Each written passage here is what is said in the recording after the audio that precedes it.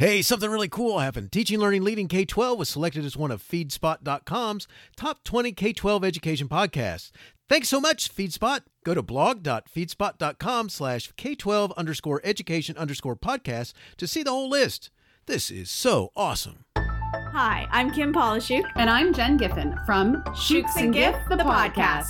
A part of the Education Podcast Network. Just like the show you're listening to right now. Shows on the network are individually owned and opinions expressed may not reflect others. Find other interesting education podcasts at edupodcastnetwork.com. Hey, welcome back. Steve here. And today I'm talking with Jeremy S. Adams. He's written an amazing practical book called Riding the Wave, Teacher Strategies for Navigating Change and Strengthening Key Relationships. By the way, did you know that this is episode 300? That's right, 300. Did you say 300? Yes, I said 300. Nah. I made it to episode 300. It's pretty cool considering the fact that many podcasts don't make it past episode 7 or even 10. Yeah, that's the ticket. And I couldn't have done it without you. So thank you so very much for being a part of the show. Thanks for listening. Thanks for sharing. And don't forget to share and subscribe. And remember, today, you've got an amazing interview with Jeremy S. Adams talking about Riding the Wave. Incredible practical book that you're going to want to read and make it part of your library. Thanks for being here. Don't forget to share and subscribe. Enjoy. Episode 300. Yay! Dude.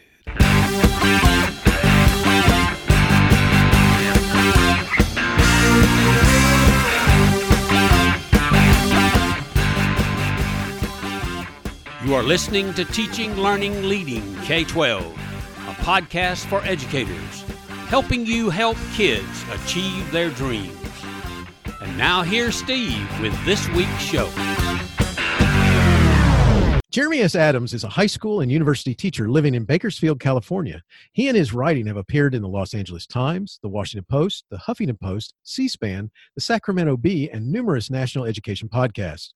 Mr. Adams has won numerous accolades for his teaching and writing efforts, including the 2014 California State Teacher of the Year Award, Daughters of the American Revolution, the 2012 Kern County Teacher of the Year Award, was a 2013 semifinalist for the California Department of Education's California Teacher of the Year Award, and was a finalist in 2014 for a Carlson Family Foundation National Teacher Award.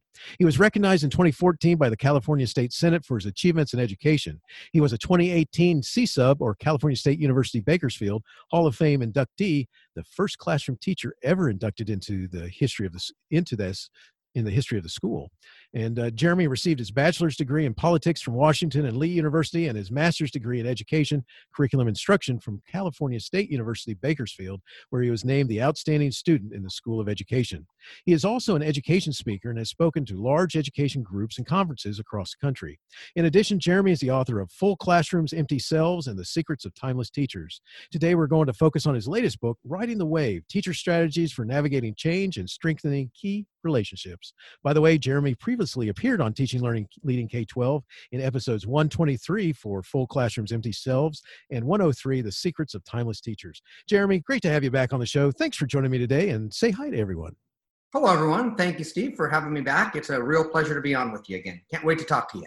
Well, thank you so much, and glad you're here, and kudos on all that. And before we get into your book, I do have to point out, I've had you tell this story before, but one of the things that's really cool is that you decided to go to college on each of the coasts of the United States, which I think is, you're in the East and the West, right? Yes. Very cool. That's, I just had to see the country, I guess, there. So anyway, I just like pointing. So my father wanted me to go to the best liberal arts college. No, that's fine. Yeah, my father loves the liberal arts, and the best liberal arts college I could get into was in Virginia, so I went. It's pretty simple calculus there. Nice. That works. So, yeah. I gotta tell you, congrats on your newest book, Riding the Wave, Teacher Strategies for Navigating Change and Strengthening Key Relationships, just published this year. Let's start by talking about you as a teacher, though. What do you like best about working with kids? Oh, there's no question. The best thing about working with kids is it keeps me young. I just had a birthday the other day, so I'm now 44, whereas Congratulations. Thank you. Or as my 10-year-old likes to say, you're halfway to 88. Nice. The best thing about teaching is it keeps me young. One of the things that I've really missed about the classroom since we had to go on quarantine and kind of abruptly in the school year was just that contact with young senses of humor, young perspectives. The energy of young people is contagious. And as I get older, I need that energy. I can't always get it by drinking Red Bull. So, the fact is it keeps me young. And also, this is the great thing is I get to learn something new, even if it's kind of, silly stuff, or it's a meme, or it's a new expression, whatever it is, teaching really does give me kind of a new perspective on all kinds of issues. That's so awesome. And you're so right. And I think a great example is your son. There's a perfect example of it, right there about keeping you. I would say he keeps me on my toes. And I think my son ages me more than keeps me young. But my students definitely keep me young. No question about that. Nice. You've been teaching for a few years now. If you could go back to your first year and whisper in your ear a piece of advice, what would you tell you?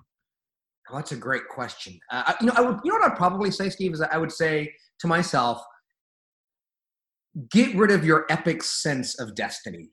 I was so certain I was going to be everybody's favorite teacher, because I think anybody who teaches probably had one or two teachers who changed the trajectory of your life, that, you didn't know that you were walking onto an intersection, and that a teacher kind of guided you towards, a direction that you didn't even know was possible. Maybe a path had been hidden, or, there were some shrubs in the way of the path, and they kind of clear the brush and say, hey, this is a possibility of life for you. And it makes your life more wondrous and kind of more extraordinary in a way that you never imagined it. And that's why we love teachers. Teachers are inherent optimists, right? They essentially show us a higher plane of understanding of life than what we understood was there. And I thought I was going to kind of clear that brush for everybody. It's kind of humbling. You have to assume a posture of humility after a few years and realize, look, that student didn't necessarily take much from your class, or they didn't particularly like you. I don't apologize, by the way, for wanting my students to like my class. I don't. I want my students to enjoy it. I want them to learn from it. I hope they enjoy being around me, because I like being around most of them. And so I don't apologize for that. I found that the best teachers I had desperately cared what their students thought. Not so much that I'm going to sit there and, show, Titanic every day in class or anything. I'm not going to listen to them to that extent, but I do care what they think. And the other thing I would say to myself, my younger self, my, half my life ago, I'm 44. I started teaching when I was 22. And so I guess what I would say to my 22-year-old self is, remember that you don't get to control what the kids remember of you in your class, right? Which can be dangerous. I remember when I was young, they used to have me do all of these silly skits at the rallies. And I would, they even had me do a, Britney Spears dance to Nice. it again. And I did a chicken eating competition against all of these other teachers. And I did break dancing. And so, when you're young, you're silly, you do all those things. It's kind of like hazing the young staff members before they have tenure. But the truth is, I encounter students, and that's what they remember. They don't remember the great lecture on Alexander Hamilton. They don't remember, the great class on, the difference between Shakespearean tragedy and Greek tragedy. No. They remember Mr. Adams doing "Oops, I Did It Again" in front of 2,000 people at a rally. So I would tell myself, you don't get to control what they remember. So do a good job every day, because you don't get to control it. They're going to remember the bad days probably more so than the good days. Does that make any sense? It makes perfect sense. That is so awesome, because you're so right. And that's a part of teaching that, to me, can't ever be replaced with a computer, which is that human interaction. And that's what you're going to get into in your book, which is really cool too. It's, it's so cool, because you're so right. I have to tell you, because that's one of the things that, you have to really be careful. That's great advice, because you never know what it is they're going to remember. And it might be the day that you literally, when I used to use, I like theatrics, and I discovered in my younger days that there's a theatrical supply warehouse not too far from the school where I was working, and they had pyrotechnics that you could buy. And I discovered, and I had this character that I used when I introduced certain topics, and I would have little flash go off. And, it's kind of funny because one day I used too much powder mixed with the flash paper and the flash cotton, and I set off the alarms. The fire alarms went off, and that's what the kids remember is when not the whole thing that went with that topic, but was when I set off the alarms in the building. The principal is used to me, though. He's like, "Tell me that was you," and I said, "Yeah, it was." And they're not going to remember the actual class that you were trying to highlight. No, I remember I did something similar where we were getting ready for AP tests, and this is years ago. This had to be 15 years ago. And I told the students, my first period, you guys are all late all the time. Some of you missing class. If I can get everybody to show up on time for a week, after the AP test, we can have a waffle party in here. I don't care what we do because it's first period. And they all showed up for a week. And so I said, fine, we'll have the waffle party. But those take so much energy that we essentially shut down the entire building. It flicked the breaker. Nice. And so nobody had any power for hours because I was having a waffle party. So yeah, they're going to remember that. They're probably going to remember those things for sure. That's awesome. I love that. So why did we lose power today? That would be Mr. Adams and his waffle party. Waffle party. But I still say that's good teaching because you know what? It got everybody there to do the review, to master the content. So I definitely am not apologetic for that at all. As well as you shouldn't be. I love it. Love it.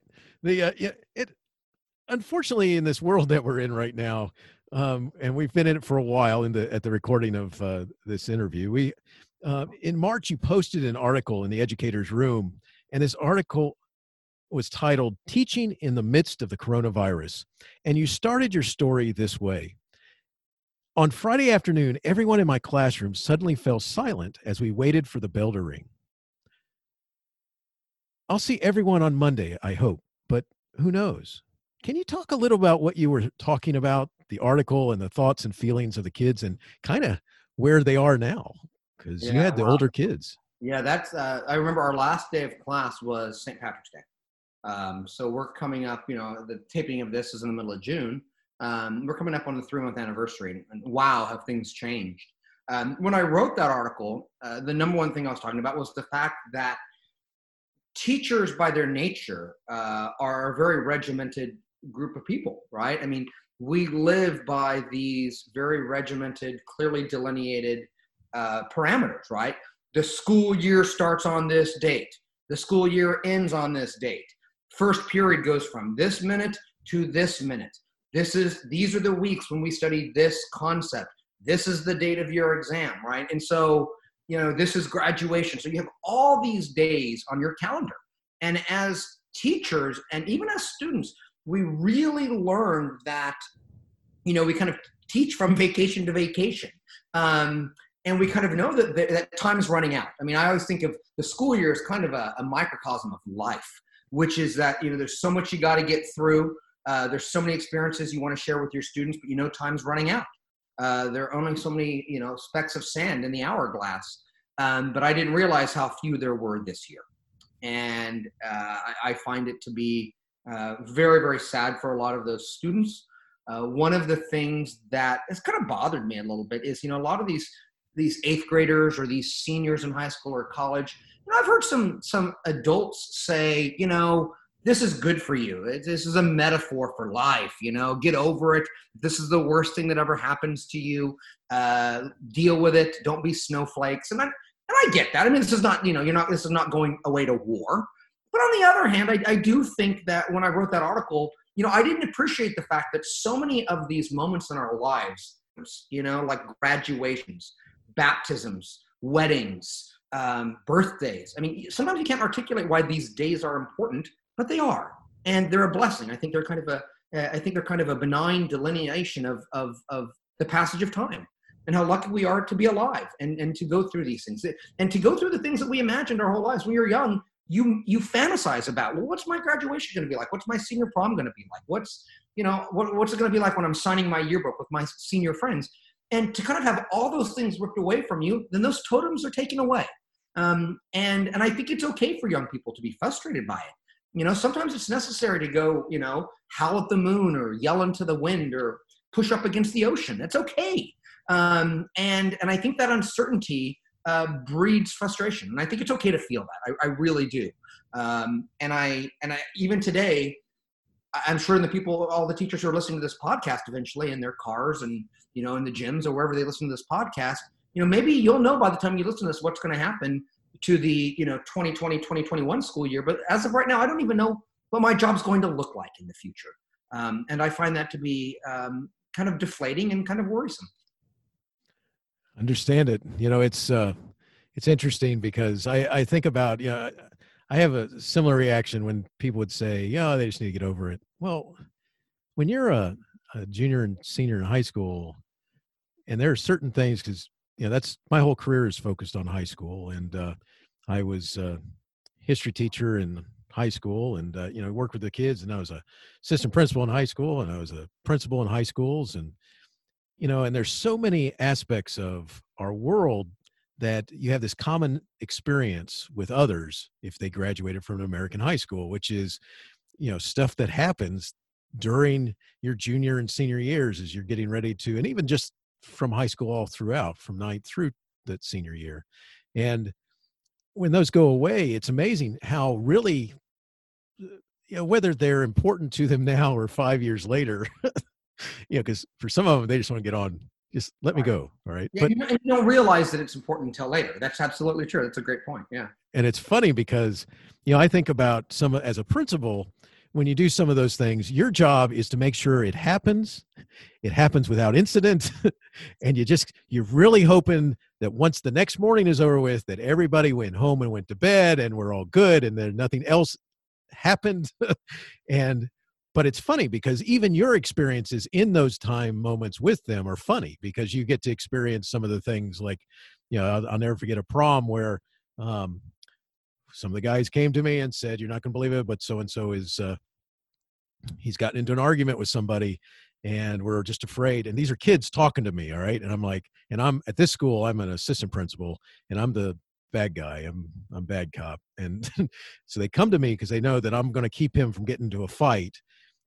And I went to him and he couldn't go anywhere because he had ridden with all these people on a bus together to prom. And basically, I'm not sure, it had to do with a girl, this sort of thing. And his ride he has to wait until the ride can go. And he's been arguing with him and this is going to turn into something because he's gotten into fights. Anyway, what ends up happening is I go to him and I said, "Hey," he goes, "Mr. Mileto, please tell me what do you need to see me about?" And I said, I think I'm going to be your date for the rest of the night. He's like, "What are you talking about?" And I said, "I'm not going to let you get into a fight because you get in a fight of this, you're going to get suspended and you're not going to graduate, man." And I said, "So you just need to understand something. Either I spend the rest of the time until your bus leaves with you or we just go ahead and suspend you." We had that type of conversation. I forget most of. He's like, "Fine." and so I spent for about 45 minutes to an hour, somewhere in that range, walking around away from the main part of the prom with this young man to keep him away from the other guys that the problem was stemming with. And he survived, moved on. And who knows? That's what a crazy prom story. I mean, yeah. Well, I mean, sometimes they say that for administrators, you're just putting out fires. But in that instance, you were trying to make yourself a fire didn't even emerge in the first place, right? Yes, exactly. And you just always have something like that. And you just never know what's going to happen. And some of their experiences are just, there's all the good stuff that happens and the things that you can't repeat. You're not going to experience again because you're not part of that group anymore. And yeah, well, I've stopped chaperoning the dances because all the inappropriate dancing drives me up the wall. So I can't even get after they've danced like that on Saturday night. I kind of I literally don't put my head down. I just don't even go anymore. I don't want to know. Well, when you don't have a choice and you're required to be there, it's one of those things that, yes, I'm not so sure that when I was getting my degrees a long time ago that I thought that part of my evening would be stop dancing like that. And I learned and that's a lot of what my book is about, by the way, is like all the things we have to do as teachers that we never imagined we'd have to do. I mean, I've thought to myself so many times in the last 5 years, I never thought I would be dealing with fill in the blank when I started teaching in 1998. It's funny. It's cool. Good stuff. Because you're right. There's so much that's part of it that you don't realize that's just going to become part of it. And by the way, as a note, I learned how to stop some of that dancing. Is there are some songs that will make the kids all stop and just either clear the dance floor or look and kind of look like, really? This is the music you're playing? And so I'd made sure DJs understood something, that if I come to you and I request a song, you're going to play that song. Yeah. Yeah. Yeah. And it wasn't anything goofy. It was just something totally not in the vein of being able to dance that way. So yeah, well, instead of going out there and freaking out and pulling kids apart, I guess just playing some Kenny Rogers, it's kind of the sign that, maybe we've been dancing inappropriately for too long here. Exactly. See, that's what you got to do. So good stuff. You could still have fun with it that way too. Yeah. So let's start. Let's start going in and shifting to your latest book, Riding the Wave, Teacher Strategies for Navigating Change and Strengthening Key Relationships. In the introduction, you explain the focus of Riding the Wave, and a comment from your brother is also a teacher. He said, by the way, to the audience, I think this is so cool because your dad's history teacher, your brother's history teacher, and you're a history teacher. And your mother also. Well, she was a special ed teacher, but she was a teacher, yeah. Oh, my gosh. I got to ask I got to ask a question. Did you ever have, what were your family conversations like at the dinner table? I mean, do you talk about work? Well, it's tough because I had 4 older brothers and sisters, but they were quite a bit older than me, right? So, my closest sibling, I think, is 11 or 12 years older. So it was a very lonely affair because my mother and father would be to my left and to my right, and they had nobody to beat up on besides me. I think that's where all my low self-esteem comes from, is just getting beat up. Actually, my parents oftentimes would just, they would just kind of have their conversations, and I would listen. And that, that's something that I actually look back on and I joke about. My parents didn't beat up on me at all. When they were frustrated with me, there was nobody to save me. I couldn't divert their attention to a sibling or anything. But I think it was great to kind of listen to my parents talk about adult issues. I think one of the big problems we have in our society today is so many young people are not around adults. And when you're not around adults, you don't absorb the values, the behaviors, and the expectations of adult life. And so, I make jokes about it, but I think it was good to be raised by kind of older parents who were both teachers. That's very cool. Very cool. So let's shift back to the book. So in the introduction, you explained the focus of Riding the Wave through a comment from your brother, who said, the problem with the constancy of change for us teachers is that after a while, it eventually just becomes noise. This is daunting on a million different levels, but the worst part is teachers who can't cut through the noise never flourish. They just get by. Could you talk about his thoughts? Yeah, sure. Well, his thoughts are why I wrote the book. When you decide to write a book, which is quite, it's a huge undertaking. And especially if you have 3 children and, you teach high school and you teach college and your wife, works full time, it's going to be a sacrifice. And so I wanted a big palette, and I wanted to write a book about what I thought was the absolute most important issue and vexing concern of modern day teachers. And that is that we keep being asked to do more and more and more. And so, the title of the book, which I didn't come up with, my wonderful publishers at Solution Tree did, I think Riding the Wave is perfect, because if you think about it, Steve, what is teaching nowadays? Teaching is the first day of school. You walk out to the water's edge and you look out and you don't get to control the waves that are coming at you. And some of those waves are minor. Some of those waves are humongous, but you don't choose them. And one of the things that happens over time is that there are more and more waves coming at us as teachers. And you see that, that is something that I feel very passionately about, is that we are not imagining that the job is getting harder. It is getting harder to be a teacher in this country. 65% of teachers today feel they're getting burned out. 85%, this is an extraordinary statistic, Steve, 85% of teachers feel like their job today is unsustainable. 50% of teachers have lost enthusiasm for their job. And the most upsetting, damning statistic of our era is that for the first time in American history, a majority of Americans would not want their own children to become teachers. 54%. Now, that is not a statement against teachers. It's a statement about the teaching profession and how hard it's getting and how high the waves are and how often they're coming at us. And so what I wanted to do is I wanted to write a book about these waves, these constant waves of change. Because here's the deal. Anybody I'm from California. And so, I think of the beach and there's when a big wave is coming at you, Steve, there's two things you can do. Either you can put your head down and just get slammed by the wave and it just kind of pushes you along, or you can time it right and have the skill set so that you can kind of, it doesn't matter if you're surfing or boogie boarding, so you can ride the wave. And that's exhilarating when it happens. And I want teachers to feel that kind of pang of exhilaration, of quality, extraordinary, life-altering, tilting the universe teaching that can happen every now and then. But if teachers don't know how to ride these waves, if they just keep putting their head down and saying, I can't take it anymore, then our jobs are not going to be as fulfilling as they were before all of these changes came at us. And the book really focuses on relationships. The things that make life meaningful, I would argue, are relationships. And I'll talk about that probably a little bit more in this interview. But at the end of the day, that's why I wrote the book, is to make it so that the constancy of change is something that we can see as an opportunity to get better, to put more kind of pedagogical arrows in our quiver, if you will, as professionals. Also, to be perfectly blunt with you, the COVID-19 crisis, I would never have wanted my book to come out in the middle of a global pandemic. But on the other hand, the theme of the book, dealing with unexpected changes and flourishing in the midst of it, is a pretty dang good theme for this time period. You got that right. A lot of people have been like, what did you know when you were writing this book, 18 months ago? Very much so, because it's, as I was reading, I'm thinking the same thing. I'm like, yeah, okay, you're a little scary, Jeremy. This is what. Just call me Nostradamus. There we go.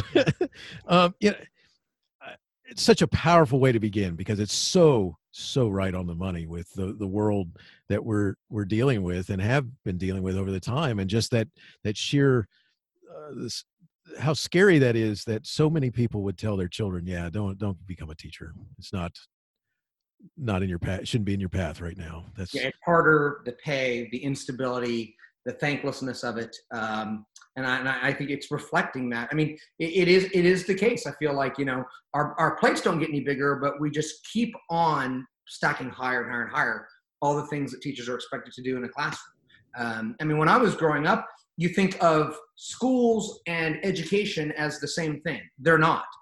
Education is just one of a million things that schools do nowadays. And so that's something that we have to deal with as educators. Very much so. Very much so.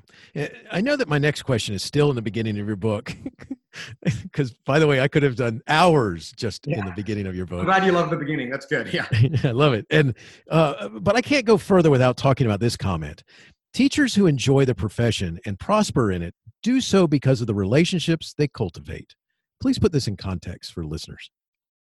Well, the book is written about the 5 key relationships in education. And, what essentially, the way I organized the book was, you have this circle, right? And all these kind of concentric circles, and it gets bigger and bigger and bigger and bigger and bigger. But we have to deal with the fact that all these changes are putting pressure on these relationships. And the first one is simply just our relationship with ourselves. How we feel about our jobs, how we feel about the profession, how we're dealing with it. And then you broaden it out, and there's going to be pressure placed on the relationship between teachers and their students. You take another step back, you have the relationship between teachers and colleagues, another step back, and you have the relationship between teachers and administrators. And finally, the biggest relationship of all is kind of the relationship between teachers and the public, the community.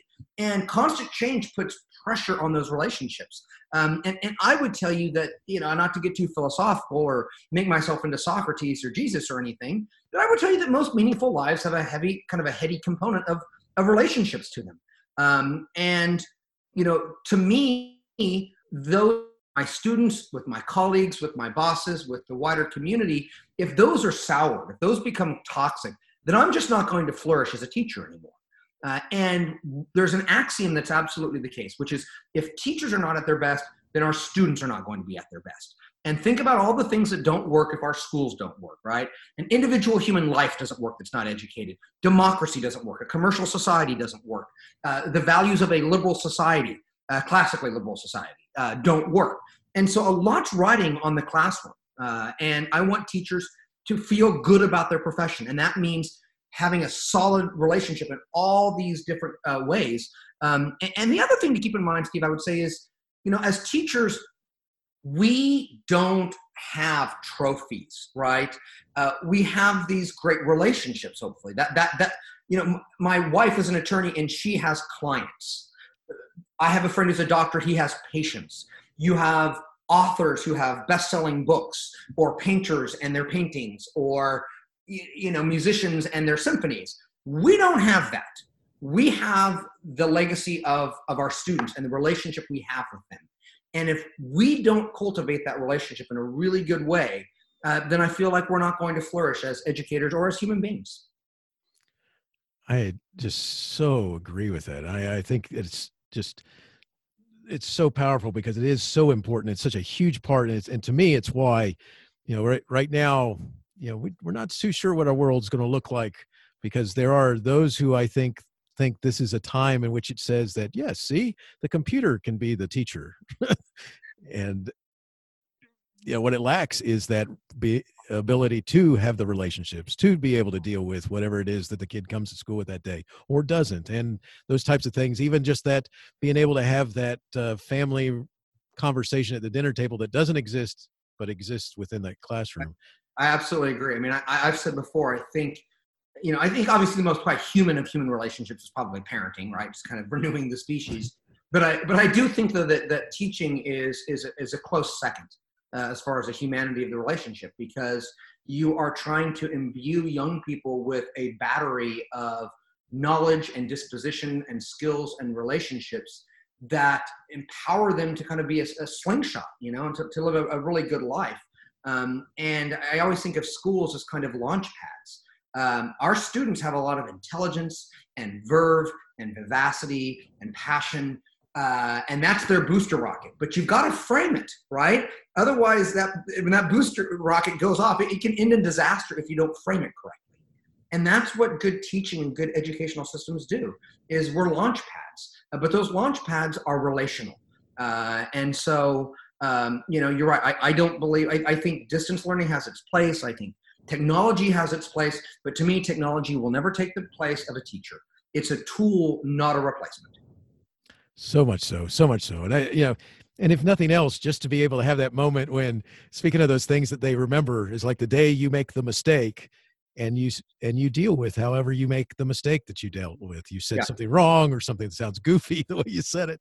And instead of getting upset at them, you say, yeah, that's good. Let's move on. And, or whatever, or I'll find out the answer, or, however you solve it. And, and it's funny because just something simple as that, how powerful it can be for kids who remember how you solved something that could have been, in another adult's world, could have been so aggravating that you got mad at somebody or shut down or whatever, and instead you solve it this other way. And so they get to see the human interaction and how we solve things and interact with others, which, you wonderfully got described earlier. So good stuff.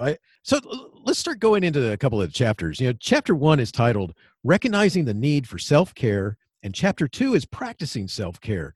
You note an era of constant and unending change in education places unique pressures and burdens on teachers as individuals.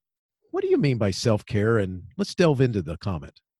Yeah, absolutely. I mean, I think that it goes to the heart of some of the statistics I was talking about earlier, which is how do individual teachers feel about their profession? And I think one of the things that we have to be honest about is that we are going to feel overwhelmed sometimes, and we are going to feel frustrated at times. Solution is not to deny those feelings. And it's certainly not to kind of demur and say, well, maybe this is just kind of what the profession looks like nowadays, get over it. No, I think we have to accept it. There's no way to ride a wave if you don't accept that it's coming at you, right? And I think that just kind of owning that and being aware that it's going to be getting harder, and that it's probably, Steve, the trajectory is not going to change. I keep saying, whenever I go out and I give a speech, the one line that I always know will get an applause is when I say, if there's one certitude about modern day teaching, it is that as our society has sat down, we are expected to stand up, right? So every failing of civil society writ large is something that finds its way into the schools and say, well, now you educators, you teachers, you schools have to address this. If it's the emotional problems of our students, if it's the violence of our students, if it's the lack of counseling for our students, lack of meals for our students, the poverty they're coming from, the abuse that they're dealing with. You name it, and these burdens end up at a school, and teachers feel that.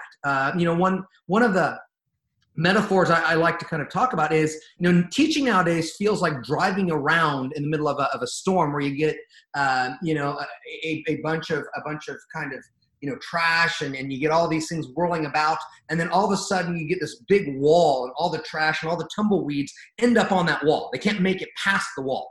But, all the wind and the storm, it makes it all right there. Well, that wall is now a school, and everything ends up here. And I think it's heroic that teachers look at it and say, okay, all these problems, all these issues, we love our students. And that's what this job means nowadays. It doesn't mean just teaching curriculum. It means educating the whole child. It means trying to optimize optimism. It means remembering that you teach a student, not a subject necessarily. It means all of these things. And so that's what I mean by self-care. It's good stuff. I just, with each chapter, it pulls you in as a reader more and more. And just kudos to you, Jeremy. It's awesome what you've put in writing here. In chapter 3, it's titled "Understanding Stress Among the Desks." You note, when a problem arises in society, either it manifests itself in schools or society looks to the schools to solve it, which you've talked a little bit about. Yeah. Could you connect this to the impact of the never-ending to-do list?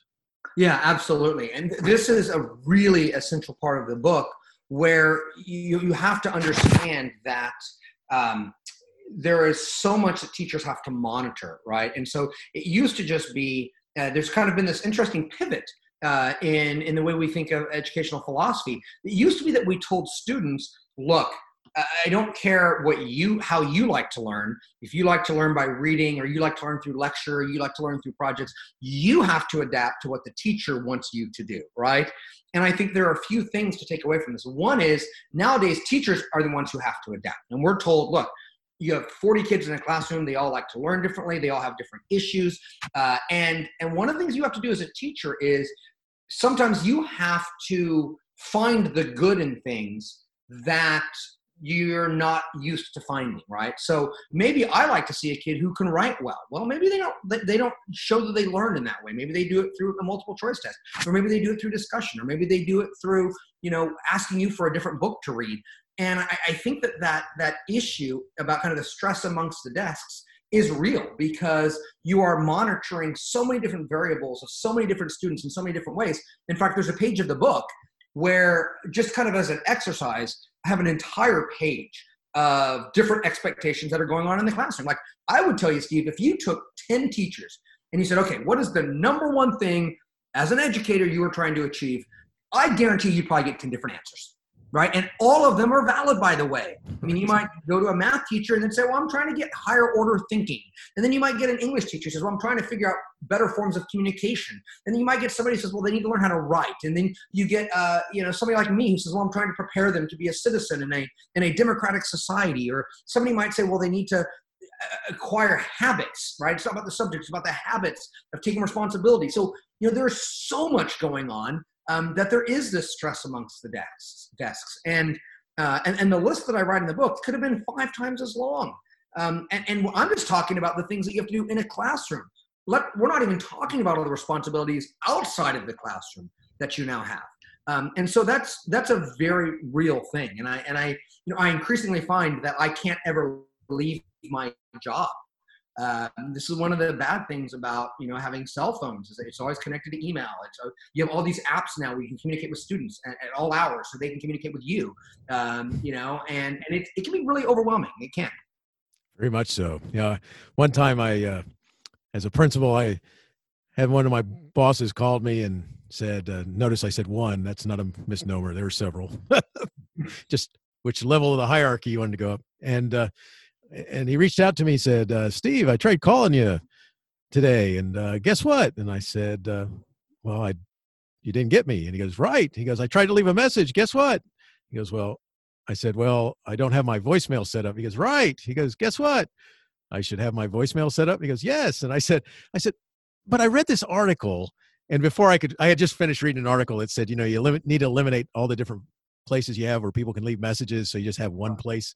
He said, yeah, whatever. Get the voicemail done by the, you know, and it's like, I know what you mean. You know, you have all those different places, and it's like, and it does feel like, but you are compelled to be on call 24 hours a day. Yeah, I mean, and I, you know, from a, you know, I don't want to kind of take our podcast and go in a different direction, but it is interesting as a civil society. You know, there used to be a pretty clear boundary or wall between the private and the public sphere of life. You know, when you were at work, you were at work. When you were at home, you were at home. And while the kind of blurring of that has made us infinitely more productive, it's also made us infinitely more miserable by and large. This idea of, you know, because in that instance, you're never not really working, and you're never really ever, you know, it's always a hybrid. You're always on and you're always not. And I don't think that's good for anybody. And it's definitely one of the waves that we're encountering, for sure. You got that right. In Chapter 7, Identifying Divergent Teacher and Principal Perspectives, you comment, we should empathize with our administrators. This appears in a segment titled, The Ultimate Position of Powerlessness. Could you take some time to explain your thoughts? Yeah, absolutely. First of all, I'd never want to be a principal. Let me just say that right out. I think being a principal of a high school or an elementary school has got to be one of the most difficult jobs in America. And here's why, because I feel like you're the meat in a sandwich, right? And so, you know, above you, you have superintendents and trustees and the governor of the state or whoever, and they have all these expectations and all these changes and, you know, all these things that you are accountable for. And, you know, and so you have to look up. There's a lot of people above you telling you what you need to be doing. And then below you, you have a bunch of teachers, and teachers have opinions. I come from a long line of teachers. My best friends are teachers. We do not lack opinions. And, you know, and if we don't like something that you're doing as a principal, I find that we will let you know that. And so I feel like as a teacher, as somebody who's never going to go be an administrator, you know, I do feel bad sometimes for you guys, because, you know, you, on one hand, you need to be absorbing everything that, I mean, because you work with your teachers. I mean, that's where you go every day. You're with, you know, those are your people, but your bosses also weigh down on you. So you're being pressure, you know, from the top and from the bottom, and you're getting it on all sides. And I think that's why I say it's the ultimate position of powerlessness. You know, you can't tell the state of California, you can't tell your, you know, the superintendent of education of your state, you know what, I'm not going to do tests this year. Forget you. I think standardized testing is an awful thing. Forget you. You can't do that. And then on the other hand, you can't tell the teachers, hey, I'm your boss. You will do what I say. And I don't really want your feedback. If you want a little bit of a revolt, that's the best way to do it. You got that right. You know, and so especially if you teach at a public school and they all have tenure, you know, that can be really tough. I mean, if you're a principal, you know, if you're a new principal, it's like, it's tough because you haven't hired any of these people. You can't fire any of these people, and yet you're still responsible for all of these people. Yes. That's what I mean by the ultimate position of powerlessness, and you wonder why I would have no interest in ever being a principal. And so I think that there is, and so principals constantly are feeling it on top of them, right? You get all of this stuff weighing down. Hey, this year you need to really implement this new technology, or you need to have, you know, we're going to implement these new tests, or now you need to worry about this protocol, or we have to worry about, you know, active shooters on campus and figure out what's the plan there, or we need to have more distance learning. And as a principal, you're told this is what you have to do. But then you have to forge consensus amongst the staff about how to do that. And that can be very, very difficult to do. And so that's what I mean by that. That's so right on the money. Having been a principal in different situations too, by the way, because I went to make change, and you know, when you do that, that's always fun, because generally you have a population of teachers that don't like you, you have a population of the kids who don't like you, you have a population of the community that don't like you, parents that don't like you, up above you may not like you either, you know, and it's like, nice, you know, it's like, really, I asked for this. Like, yeah. And it's an interesting dynamic there, because like you said, it's trying to connect with people. I actually said to a group one time, I said, you know, one of the things that would be a lot more interesting is if I just told you this is what we're going to do and then saw what happened. You know? Did it seem like the French Revolution when you did that? Well, they knew I was just frustrated with the moment, which was nice because they said, "And you're not going to do that, right?" And I said, "Exactly, but it is a thought." Yeah. You just kind of let it go, whatever that song is. Never mind. I think it's in Frozen. It's in There, Frozen. yeah, I was close. Yeah, you're close. So anyway, with that being said, because yeah, you're right about that. That's even when I was saying a few minutes ago when I said I got multiple bosses above me. It's like, yeah, all right. So let's figure out something else. Let's go on page 137 in chapter 9, which is titled "Viewing Education from a Distance." You note, but much of the tension between educators and the communities they serve is caused by a concerted effort to focus solely on the profession's failures, never on the profession's successes in the media. Could you put this in context for listeners? Absolutely. I get very frustrated with this notion that, American schools are failing and that they're a disaster. One of the things that bothers me is that, you have to consider inputs. It's like if you're a chef, you're going to get the top quality, meat and cheese and vegetables and all of this, and you're going to have all these resources to create an amazing output, right? Well, sometimes we get very, very difficult inputs. Sometimes schools exist in tough situations with not having a lot of resources. And so I think schools, given the difficulty of their jobs, create some pretty amazing outputs. And a few things I would say about that. First of all, American schools are very egalitarian. I am proud of the fact that, you have Horace Mann, you have Thomas Jefferson, you have these people who believe that American schools are the ultimate vessels of a kind of egalitarian spirit, that everybody's going to get a quality education in America. Not every country is like that. I'm referring, of course, to the PISA scores. Every 3 or 4 years, these international comparisons, and people always like to talk about how, well, Estonia does better than we do. Well, Estonia is a small, homogeneous country, and they don't test everybody probably. And that's the other thing is, we as a country, we test everybody. We make sure that students with special needs or who come from poverty, we make sure that they can get an education too. We don't just test the, advanced placement students and then say, aha, look at how great we are. We are this is good and bad. We are a very self-critical country. We are, I would almost say we're a hypochondriac country. Right? We're always in crisis about something, right? Yes.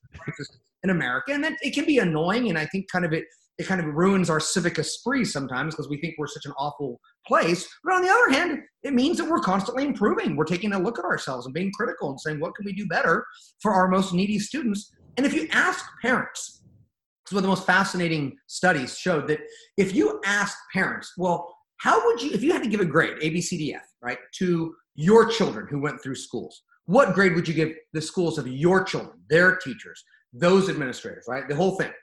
And like 70 to 80% of teachers parents would say, well, I'd give them an A or a B.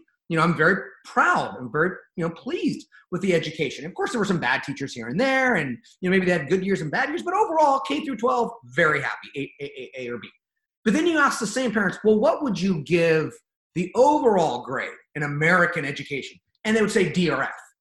Well, that can't be, right? You can't have all the parents giving an A or B to their own kids and then D's and F to everybody else's. And I think there's this idea that broad, in quotes, American education is failing. And yet when you look at it on a one-by-one basis, people feel good about the educational experiences their kids are having. And so, we also do a lot of things in American schools. Sports are on campus, and like in European countries, that's all off campus.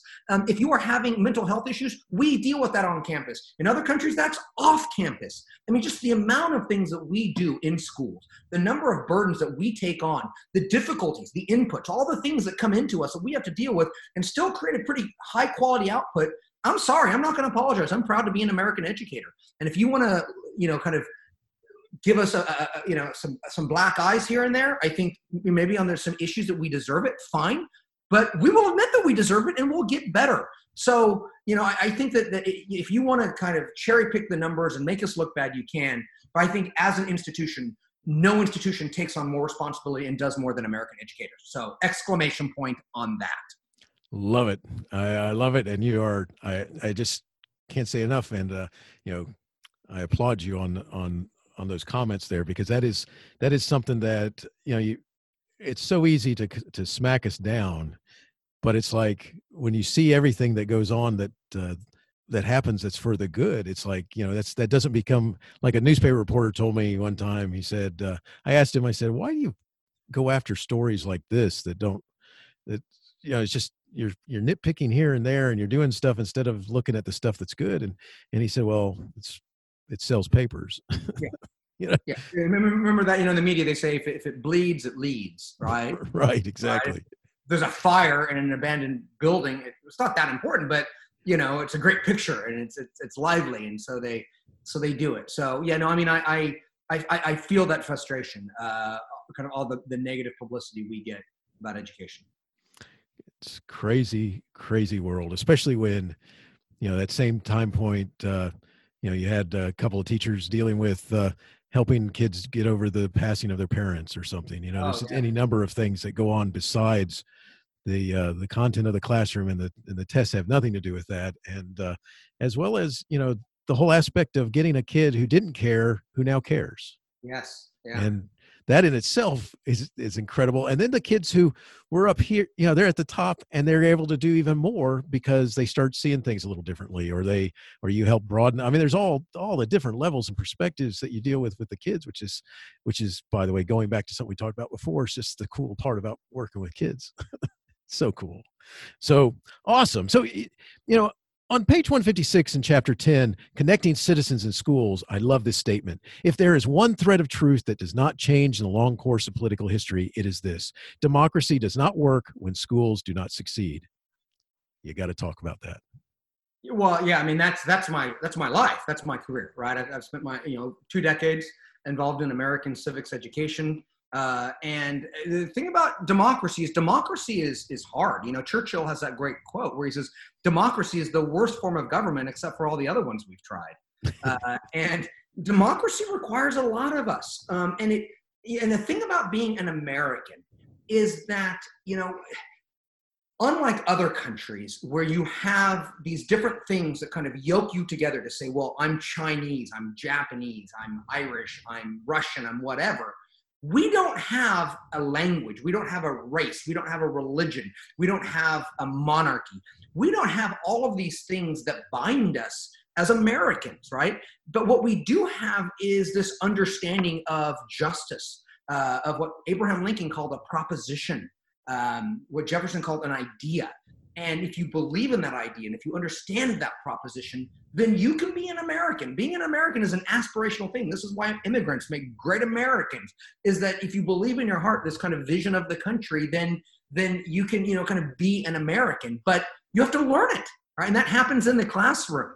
And if you don't understand all the, if you can't model the different characteristics of being a citizen, if you don't understand our institutions of government, if you don't understand pluralism and separation of powers and freedom of speech and conscience and the idea of equality before the law. I mean, these are all things that you learn. You're not born with them. That's my point, is you have to learn how to become an American.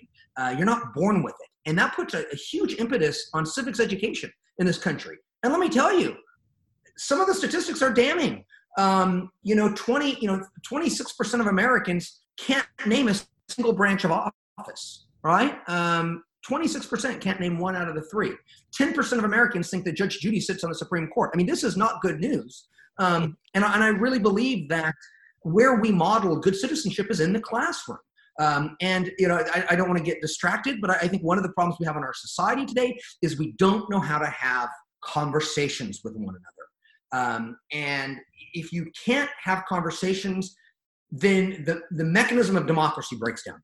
And what is that mechanism of democracy? It's compromise, it's consensus, it's coalition building, it's, kind of moving from where you are and understanding what somebody else is saying. You kind of have these meaningful accords of progress.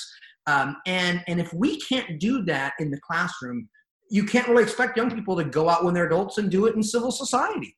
And so I am passionate in my belief that if democracy is going to work, then schools have to work.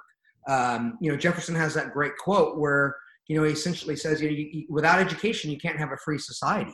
We can't be informed. We can't, you have to have a real conversation. You have to agree that we are sharing an objective reality and things like facts exist. And so, I am passionate in my belief that without education, without strong schools, you're not going to have a strong democratic culture and kind of this, republic that we're supposed to be involved in is not going to flourish. I love it because you're right on. I mean, that's just what I want to say is sing it, brother. Yeah. It's because that's so powerful because it will collapse without it. The schools have to be successful. They have to put their emphasis on it because it's one of the only places in our time on this planet where you're encouraged just by the sheer nature of public school to be in and around people who are not like you. Yeah, that's so great. I mean, if you look at our old national motto, e pluribus unum, out of many, one.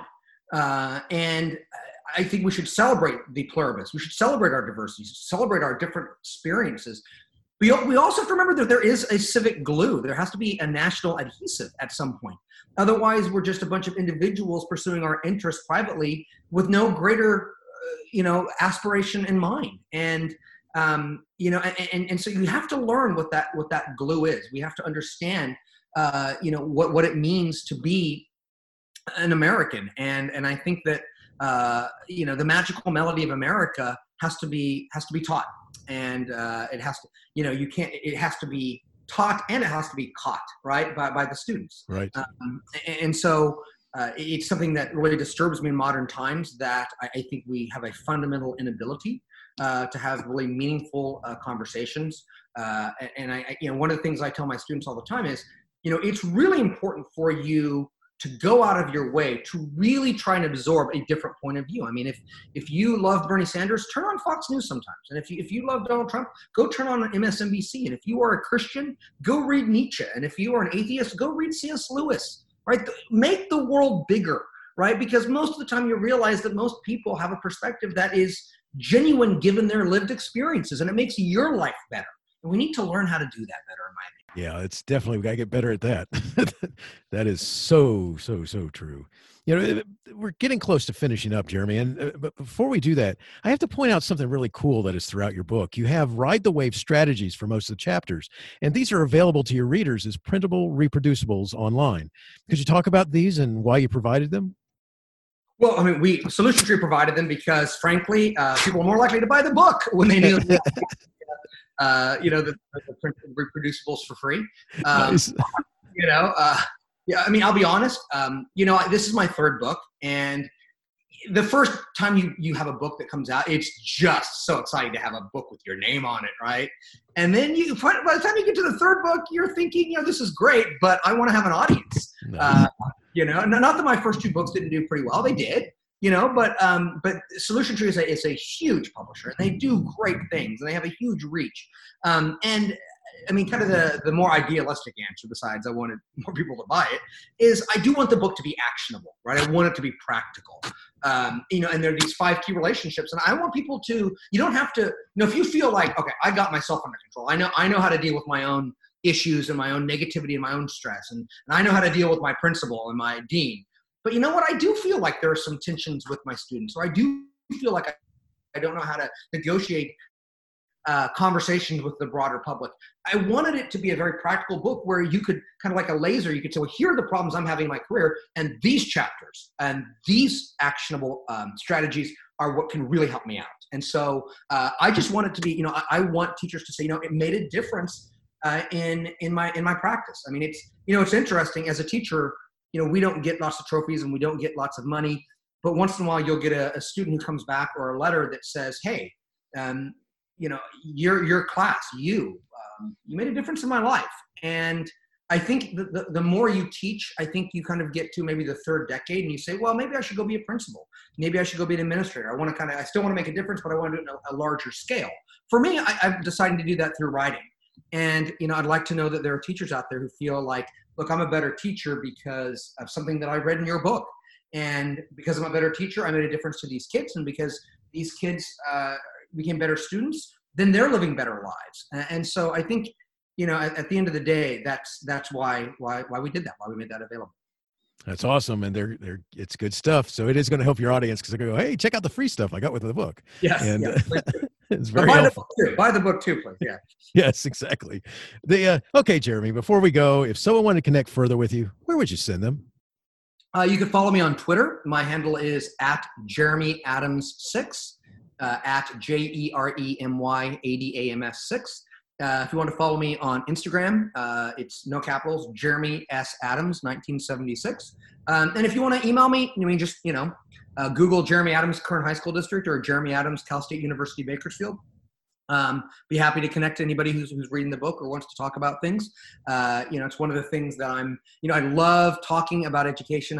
I don't love self-promotion. I feel like the membrane between self-promotion and narcissism is real thin sometimes. So thank you for asking me. That way I can kind of say, well, he asked me. So yeah, I'd love to have more Twitter followers. And by the way, if you do want to follow me, please do. I don't tweet or post stupid things. It's usually just about education. My articles or interesting stuff that I've read or announcements about my book. Excellent. And I'll make sure that we'll put those in the show notes so people can go back to them so they can reach out and tweet to you or follow you or reach out and ask you some questions, which is good stuff. The last two questions. If you had the chance to talk with an auditorium filled with brand new teachers who are getting ready to step into the classroom for the very first time, what would you want to share with them?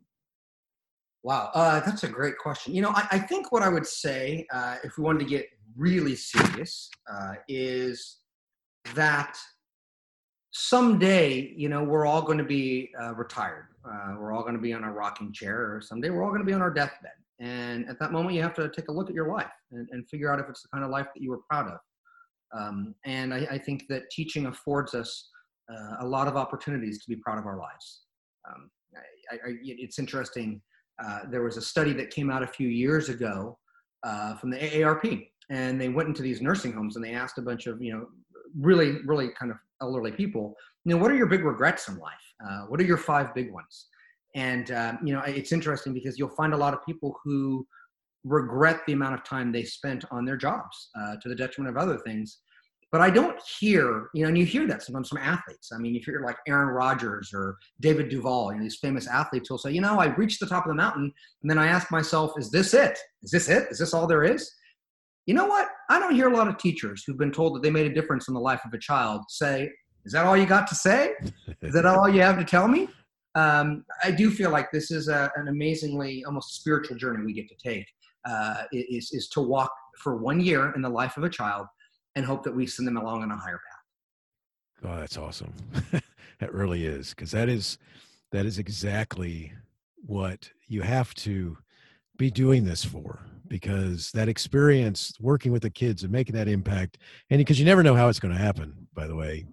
It may be simply that you handled things differently than what they were expecting, rather than that wonderful session that you were giving on some other aspect of history. Yeah. And it's like and it's just amazing that you just don't know where it's going to come from. And and one of the things, I just got to say this real quickly, because if high school graduations, it's sad this year for the class of 2020 not to have been able to be right there. And in some places they made it happen and they're still trying to figure it out, not to just be on computer. But, because one of the things that you experience there is that connectivity and that energy that's built up over those years, which is an amazing experience in and of itself, is to see to feel that I did it. And all these people helped me do it. So good stuff. Last question. When things get difficult or there are too many issues all coming at once, you want to quit. How do you overcome these feelings and keep going? Steve, I think it's something you just said, actually, and I'd kind of like to expand on, which is, whenever you feel like I can't go on, or what am I doing? I'm not really making a difference. I think you have to realize sometimes that no matter how far along you are in your career, you really never know what kid will need you wherever you are in your career, right? I mean, in the beginning of your career, you think that every student needs you. You're going to make the ultimate difference. But it might be a student hears you say something in your 40th year of teaching on your last day, and that makes a difference. And so the fact that you never know what a kid's going to need from you means that you should be motivated every day. You should know that they're going to, we always say, like, you can't control the kids that are in your classroom. That's true. You also can't control what they're going to do with what you give them, right? And you want to make sure it's as empowering and impassioning as possible. I mean, I remember about 3 or 4 years ago, I had a student, we had this event at my high school where in November, you get like all the football players and all the cheerleaders and all the band members on one side of the football field and all the kids on the other side, and their parents, and the parents are on the other side, and they meet at the 50-yard line, and the students and the kids give a rose to their parents as a way of saying thank you, right? Senior night. And I remember I had a student a few years ago whose dad was in prison, and whose mom kicked him out of the house the day he turned 18 because she just had too many kids and couldn't, and she was sick, I believe, and just for whatever reason really couldn't take care of him anymore. And he asked me if I would literally, I mean, this is not a figure of speech, literally stand in the place of his parents. And that's one of these things I never imagined I would be asked to do as a teacher. And yet, obviously, I was happy to do it. So I think that's a good metaphor for the fact that we stand in the place of so many different failures of our society for our kids. And I think that we should continue to do so, but we're only going to do it if we can ride the wave. Awesome. Jeremy, this has been amazing talking with you again.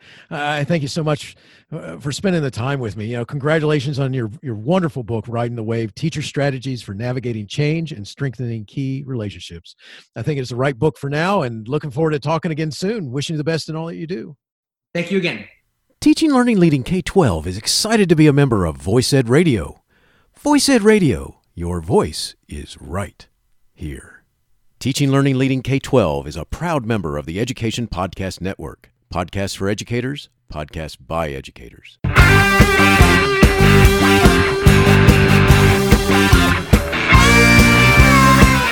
The opinions expressed on Teaching Learning Leading K-12 are those of the guests and host. Teaching Learning Leading K-12 is intended to share ideas, advice, and suggestions for classroom teachers and school administrators. Teaching Learning Leading K-12 is produced for educational purposes. Thanks for listening, and I hope you'll share it with your friends.